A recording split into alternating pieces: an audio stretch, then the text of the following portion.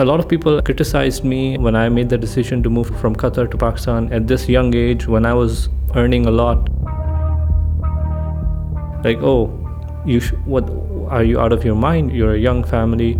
You should have gone to Canada, get the passport, go to Australia, get the passport, the passport. And and that didn't bother me that much because I have seen the cost of that passport in my life. This is Ballads of Others, stories of the permanently temporary. I didn't meet my grandparents, and this is similar to most overseas Pakistanis. Their grandparents are usually not with them.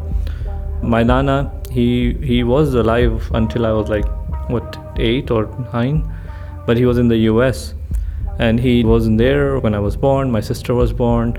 His son was married, but he was just in the US hoping to get the passport. And I often find myself pondering, like, at what cost?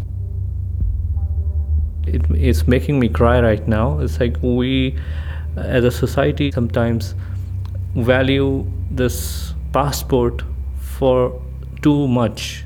There are too many people in my family who are doing it or have done it. So for me, it was like, oh, do I choose my parents or do I choose the passport? I made the decision that was right for me and my family. And I don't regret it.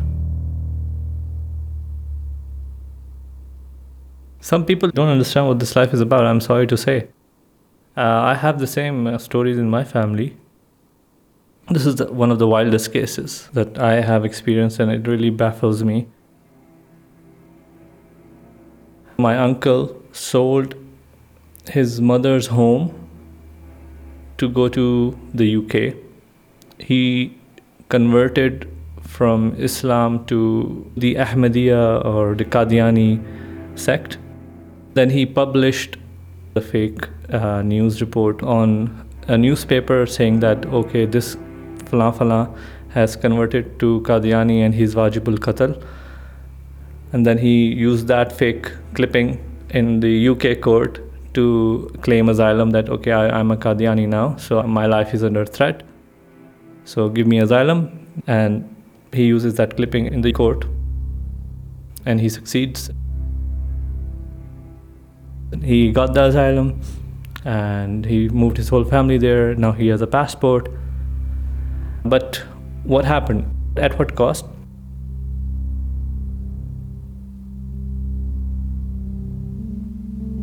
My grandfather got a house for his wife before passing, so she could earn a rental income from it, so she doesn't ever have to depend on anybody in her, old age. My uncle sells that house, basically lying to his mother that, okay, I'm moving to the UK, I can't take care of this house anymore, so I'm just going to sell it and buy 2 plots of land for you because the house needs maintenance and blah, blah, blah. He made up this whole story about it. And, a mother would believe her son, wouldn't she?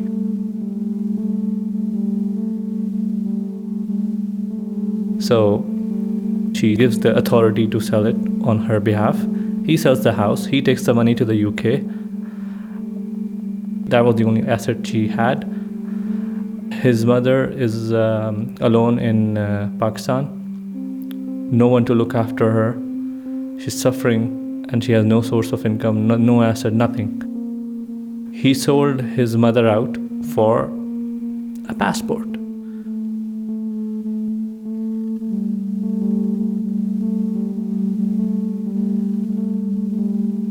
And even though he has the passport, he has no intentions of coming back to Pakistan and spending time with his mother. But he has no intentions of bringing his mother to the UK because now he has kids. Now he has to provide for them. And I sometimes wonder if it's all worth it. Do his kids appreciate what sacrifices he has made for them to live a life in UK? Probably not. Do I feel like he's going to suffer the same fate from his own kids? Probably yes. And then again, his kids are probably going to say, आपने हमारे लिए क्या किया? People go to extreme lengths in our society to get that passport, man. It's true. All my uncles, one of them is in Kazakhstan, one of them is in UK that I just told you about, one of them is in the US.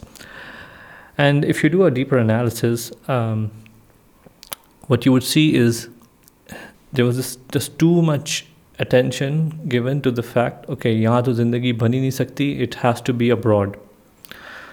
So I feel like it was ingrained in their mind from their childhood that they need to escape Pakistan. And when you have that frame of mind or that lens of looking at everything in Pakistan, you will probably hate everything about it.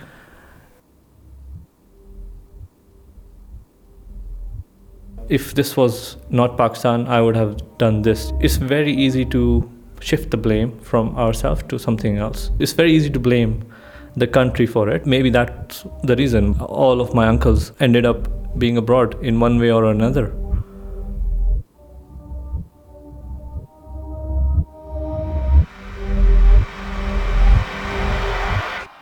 I was born in Islamabad, then went to school in Pakistan until grade 4. We moved to the UAE when I was 10. I wasn't the most outperforming student in Pakistan. The Ratta system and everything, I was an average student. I never topped the school, I never topped the class. I never believed that I could ever be at the top of this class. I am very bad at memorizing things. In my grade 1, I thought I had to memorize a poem or something for it, and I couldn't. And then the teacher threatened me that if I don't memorize this stuff, she would send me to another teacher who has scissors and she would cut my tongue. And being a child, I believed her, and it's so traumatic that I still remember it to this day. That was the kind of school experience I had in Pakistan. So when I went to the UAE in grade 4, I was in the Urdu class, and we were like studying grade 2 Urdu in grade 4. I was immediately at the top of the class, and that was the first time I felt how it feels to be smart. It was the first day in school. There was a test given that day, and without even preparing for the test, I got full marks. And then the teacher called me and she congratulated me and she showed, oh, this is a great kid and this is how everybody should be. I immediately became the spotlight. In my school in Pakistan, we were like 45, 50 people in a class. And then when we moved to the UAE, it was like 15 or 20, 25 people max in the class. And I would be the nice guy. I would be the outperforming student. And that felt really nice. For the first time ever, I felt that I could actually, I'm actually smart.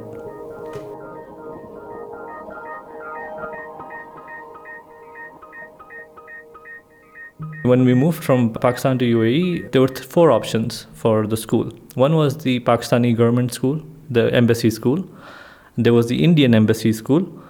There was 2 schools that were following the British system. So Pakistani school was out of the question. It was not the best quality. The worst kids in the city used to go there.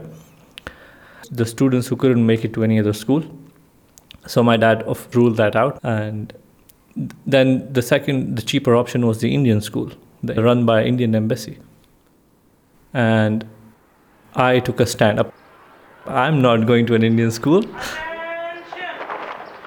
In Pakistan, from our childhood, we are like celebrating the Pakistani army, the parades on the 23rd of March. So like I was a patriot. Shaheen Mazail, Pakistan army, and I was that kid.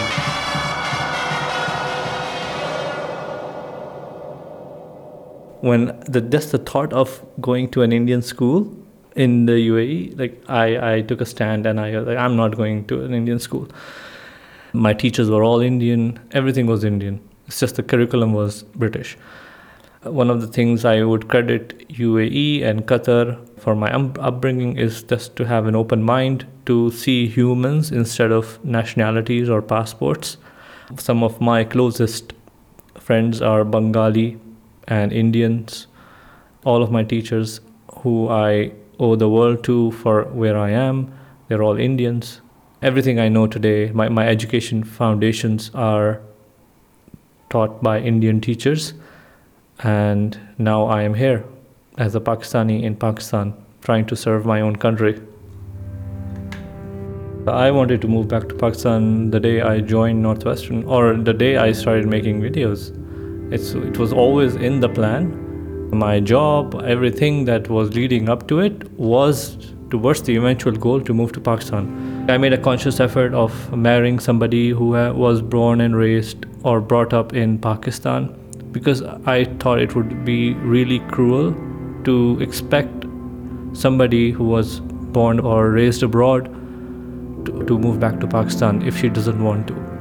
The education I got was to move back to Pakistan. Every decision I made was eventually so I can move back to Pakistan. It was my North Star from the beginning.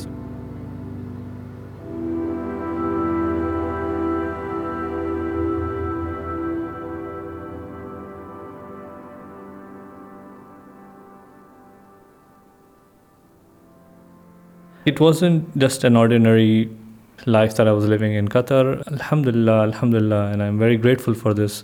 I was living the dream life that any Pakistani migrant could dream of. I was making a lot of money. I could travel the world. I could buy almost anything most people desire. Best healthcare in the world, best education in the world. What else does a person want? Health, education, stable finances, luxurious life. This is the life I was living. I was around Sonam Kapoor, Johnny Depp, the United Nations General Secretary. When the UN General Assembly was happening, I was sitting in the same seat as the Prime Minister of Pakistan. I used to travel business class for work. I've met celebrities, prime ministers, and let's just leave it at that, because I've signed NDAs to not disclose much about this stuff. It just sounds like I'm trying to speak so highly of myself, or it's just those things never really fascinated me. How do I say this without sounding like a douche?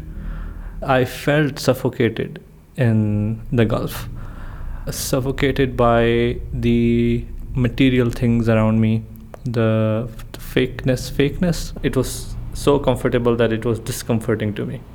The happiness I'm getting here, just watching the birds nesting in my lawn, that happiness trumps everything I was able to get in Qatar.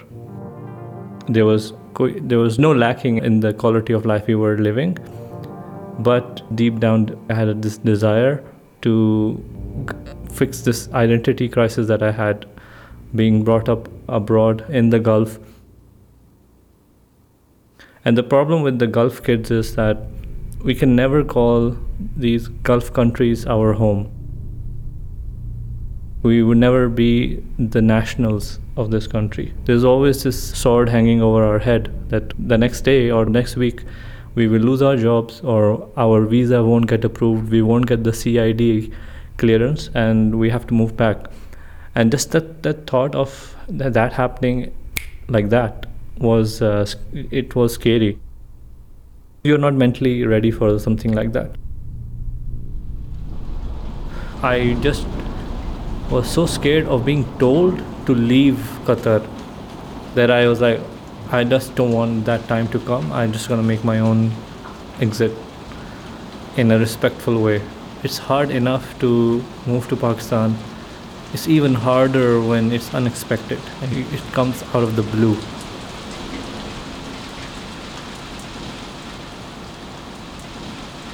Every time I think about the families who have been there for 20, 25 years and they find out just overnight that they need to leave, I can get a little bit of sense of how traumatic that could have been for them.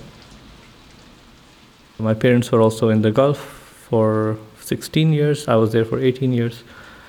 And Like I feel like to this day, my mother still hasn't recovered from that transition. Take a moment to think about all the families who had to leave Pakistan, who had to leave for Pakistan in an instant when their kids were in the middle of their school, when their kids were about to just give their board exams, right? When they were just about to get that bonus, or when they just took out that loan to buy that house in Pakistan. And when that happens, it's traumatic. Imagine, I sometimes I try to put myself in their shoes.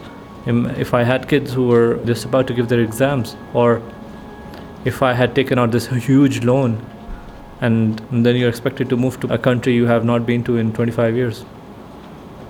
That thought just scares me.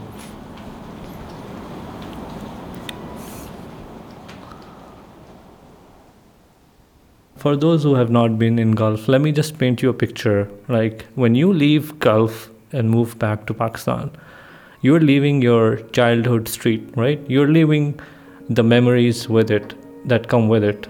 The place you used to play cricket, the place you first rode a bicycle, the place you met your best friend, the place you broke up, or the place you had that breakdown, or the place where you found out about your A-level, O-level grades. This is emotional stuff.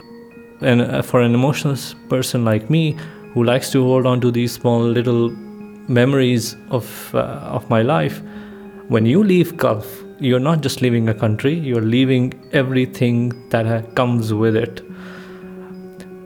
You know how painful it is for me knowing I cannot take my wife to the UAE whenever I want and show her my childhood school, or to show her the street that I grew up in.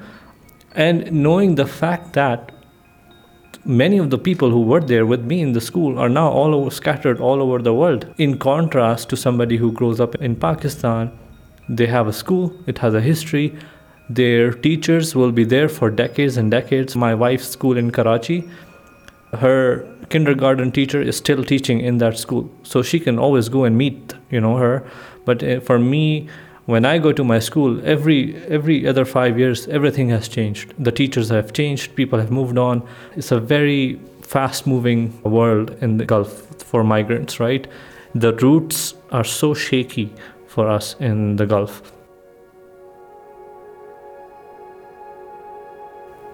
People in Pakistan, I look at them with awe when they have their childhood friends with them in Pakistan, and they have this network of people, and these childhood friends come together and build something in Pakistan. This is a whole network. There's a web of people that you know. When I go back to my home city, my childhood city is Fujairah. When I go there, it has changed. Everything has changed. It's just a dilemma. Like, do I call it my home city or do I not?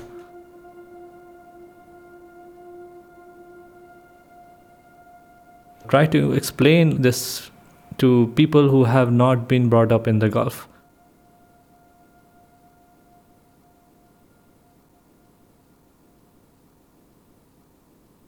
Living behind my life in Qatar was an emotional journey, which Alhamdulillah I documented on my YouTube channel, and this is one of the reasons why I made my YouTube channel. Even if 0 people were watching me on YouTube, it's for me. It's for me. From today, मैंने ये decide किया है कि मैं अपनी इस transition को document करूँगा, because that's what I can do. So we'll take you along this journey today. Our last 12 hours in Qatar. Deposit करेंगे. I just got a message from Qatar Airways that our flight is cancelled. So it's now figure out where to spend one more night. From time and time again, I found myself going back to those videos and trying to relive that.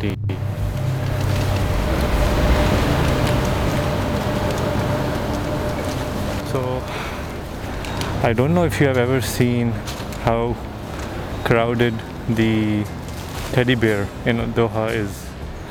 I want you to see now how it looks like. It's literally empty. We have the teddy bear all to ourselves. I never knew this day would come. This is I booked a business class ticket using all the points I had. I just wanted to share some of the things that are going on in my head right now. I'm just starting to process what just happened. I'm going to Pakistan forever. यानी ये कभी भी नहीं हुआ मेरी ज़िंदगी में. जब भी मैं पाकिस्तान गया हूँ, there's always this thing in your head कि it's a vacation. You're going there for a month or 2 months. Or maybe I'm just like thinking about our apartment. It's done. Khatam. Yani, there's no connection with Qatar anymore.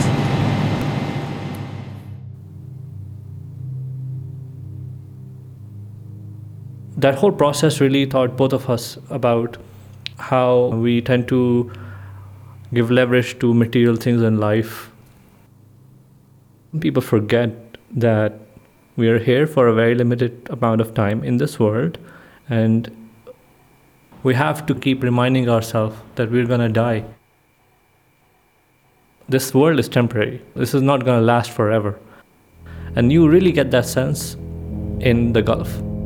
The whole Gulf experience is a simulation of dunya itself.